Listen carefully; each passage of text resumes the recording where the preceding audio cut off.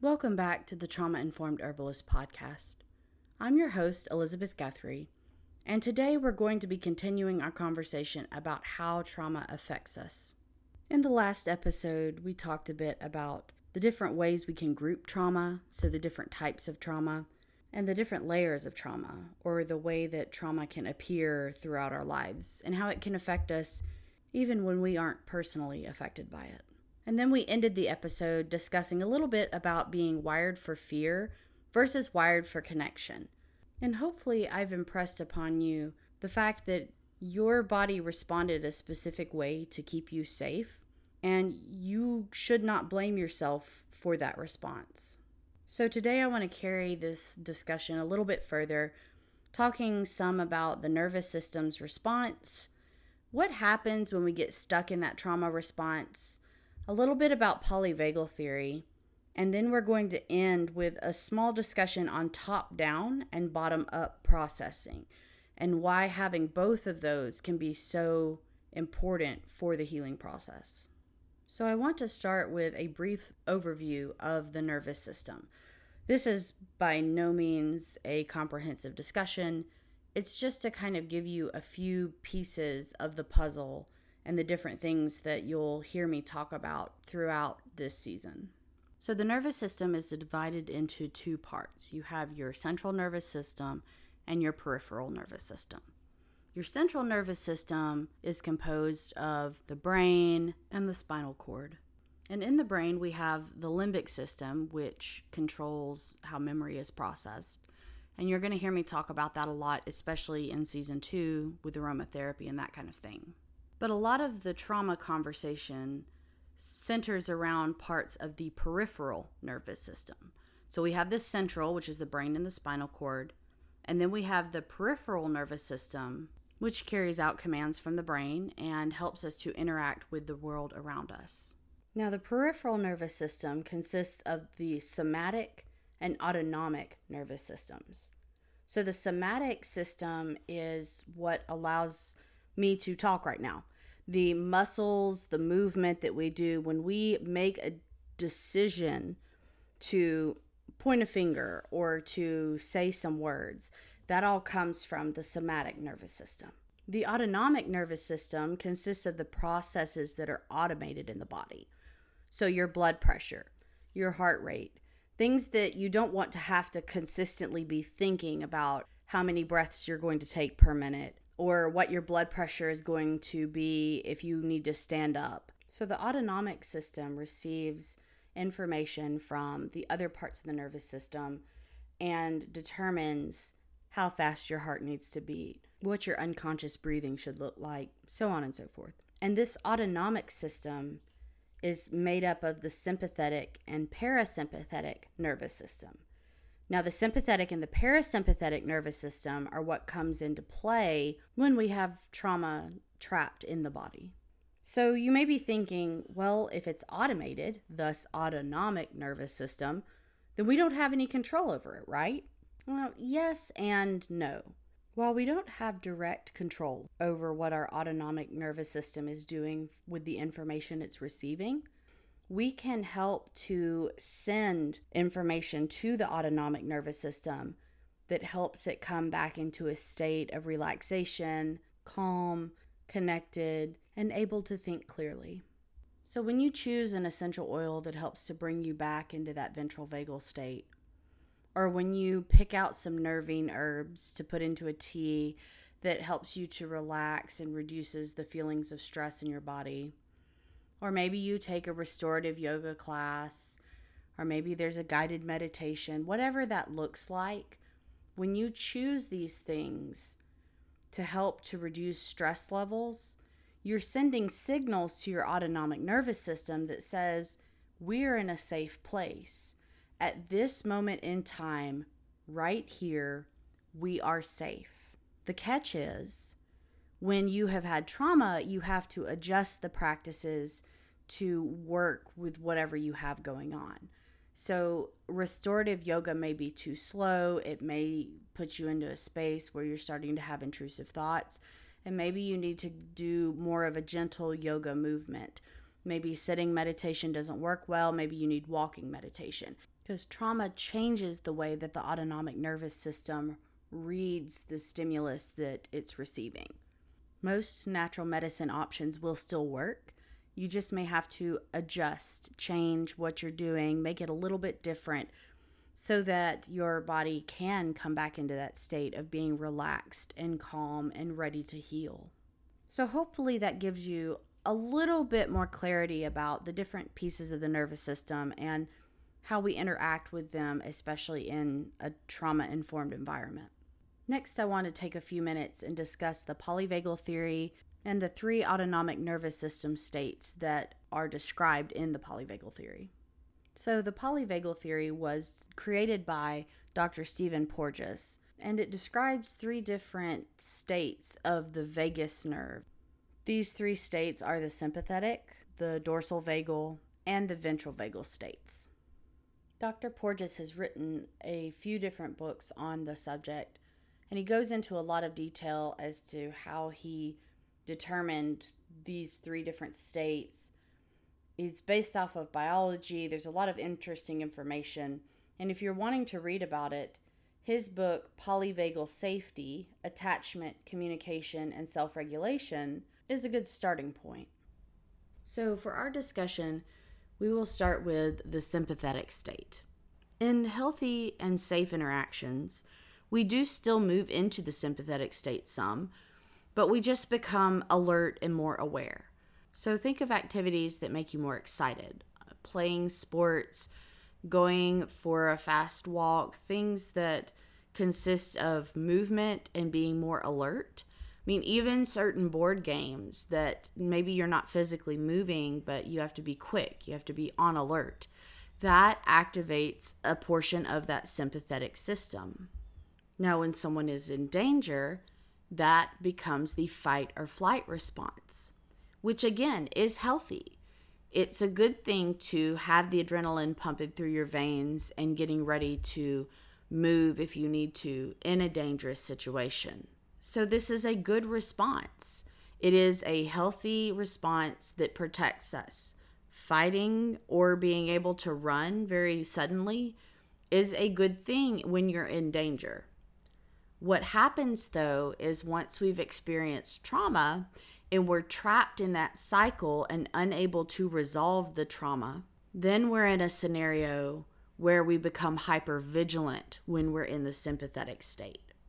So if someone is stuck in a sympathetic reaction, this is where that feeling of jumpiness comes in, the feeling of always being on edge. My mom described at the beginning of the pandemic being in a sympathetic state, and she said that for her it was like watching a scary movie and you're in that scene where you know something's about to jump out from behind the corner and you just are perpetually in that emotion of the anticipation of something about to go horribly wrong.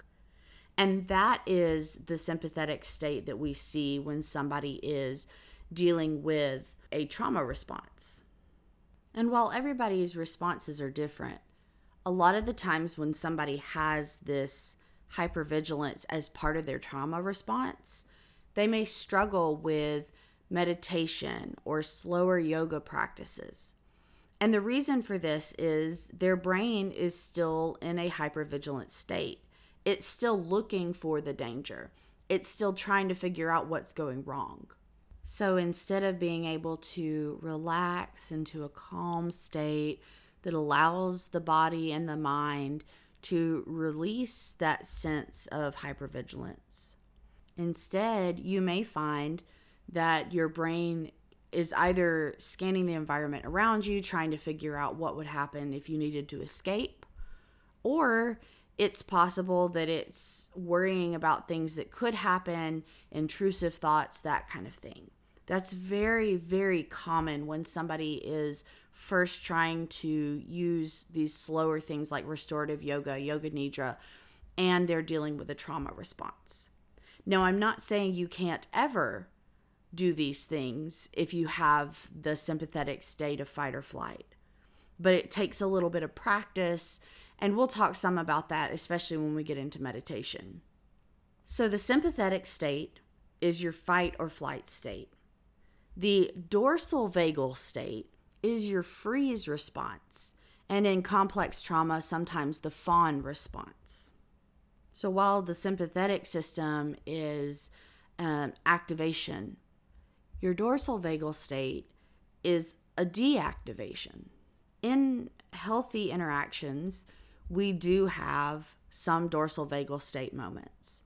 If you think of moments where things are so calm and so serene that you almost kind of fall into a lull.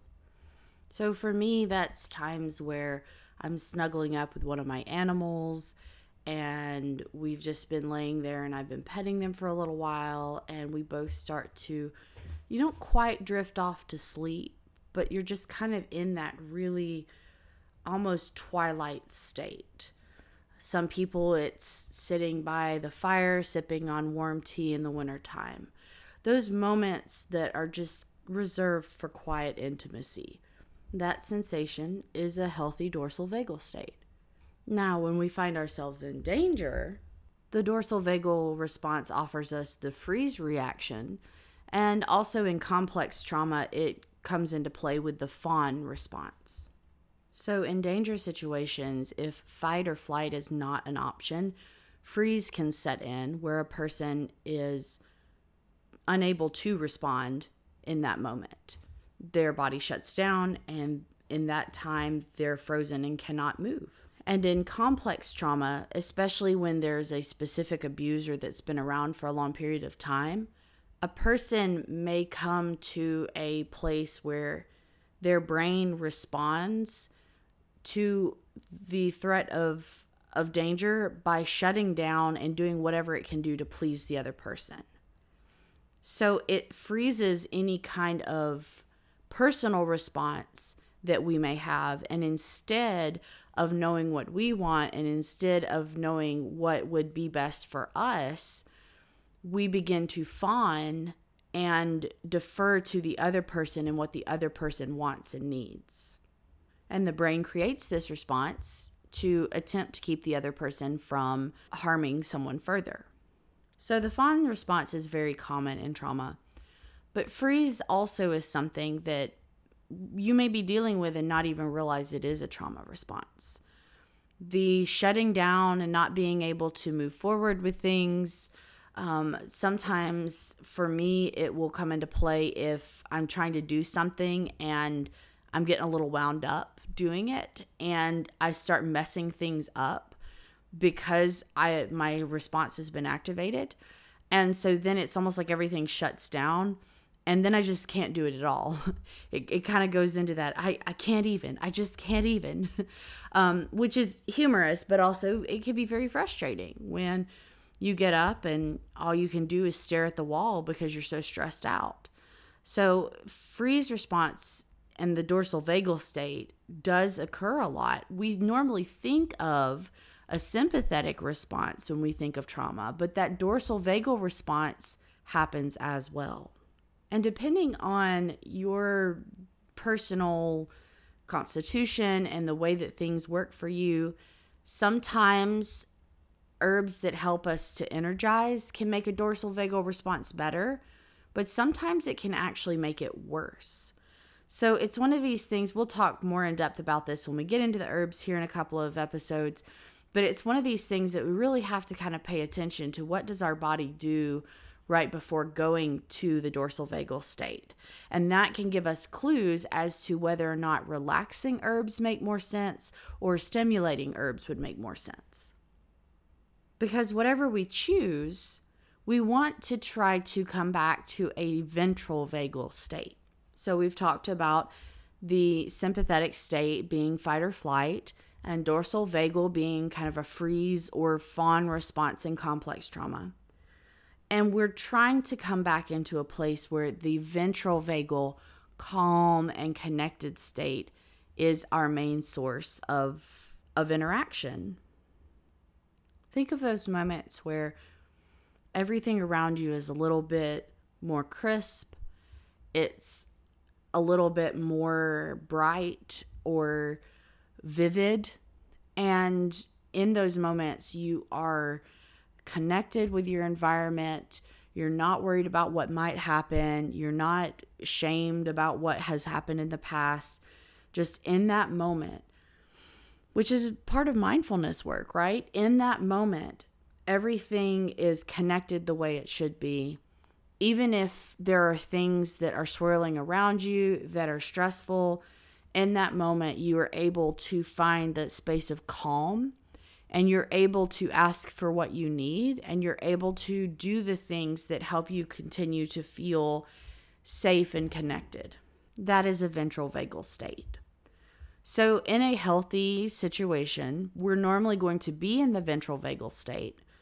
But there, as we've discussed, there are times where you're going to fluctuate into the sympathetic state. Sometimes you'll drop a bit into dorsal vagal, but generally we're going to stay in that calm and connected space. So as we talk through some of these therapies over the next few weeks, I want you to see what you might want to implement in order to help yourself stay more in that ventral vagal state. When you find yourself in a calm and connected environment, then when you go to therapy, you're able to sit down with your therapist and process other things, knowing that you can get back to that calm, connected state afterwards. It's very empowering. It made a big difference in the type of work that I was able to do with my therapist when I first realized this was an option. And a good trauma-informed therapist is going to have tools for top-down and bottom-up processing. Now, what do we mean by top-down and bottom-up processing? These terms kind of evolved from the triune brain theory. It's a bit of an outdated theory. The polyvagal theory has really kind of replaced it, but the triune brain model shows us that there are three distinct parts of the brain. You have your reptilian brain, which is very visceral and notices things on a very instinctual level. You have your proto-mammalian brain that notices things on an emotional level. And then we have the neo-mammalian brain, or the human brain, depending on who's presenting the model, that is very logical. So if we start at the top with the logic and we process through the logic, through the emotions into the visceral, that's called top-down processing. If we start with the visceral and process from the bottom, the visceral into the emotions, into the logic, that is called bottom-up processing. So many forms of talk therapy are going to be top-down processing, but things like EMDR, the eye movement desensitization and reprogramming, is a bottom-up type processing. There are also somatic experiencing techniques that Dr. Peter Levine has created that's very bottom-up processing that don't necessarily have to be done by a therapist. But if you have a good therapist, you can do both. You can do top-down and bottom-up based on where you are. Many people, when they first start therapy, really need that more visceral bottom-up processing in order to clear certain things out so that they can do top-down logical processing of what's occurred.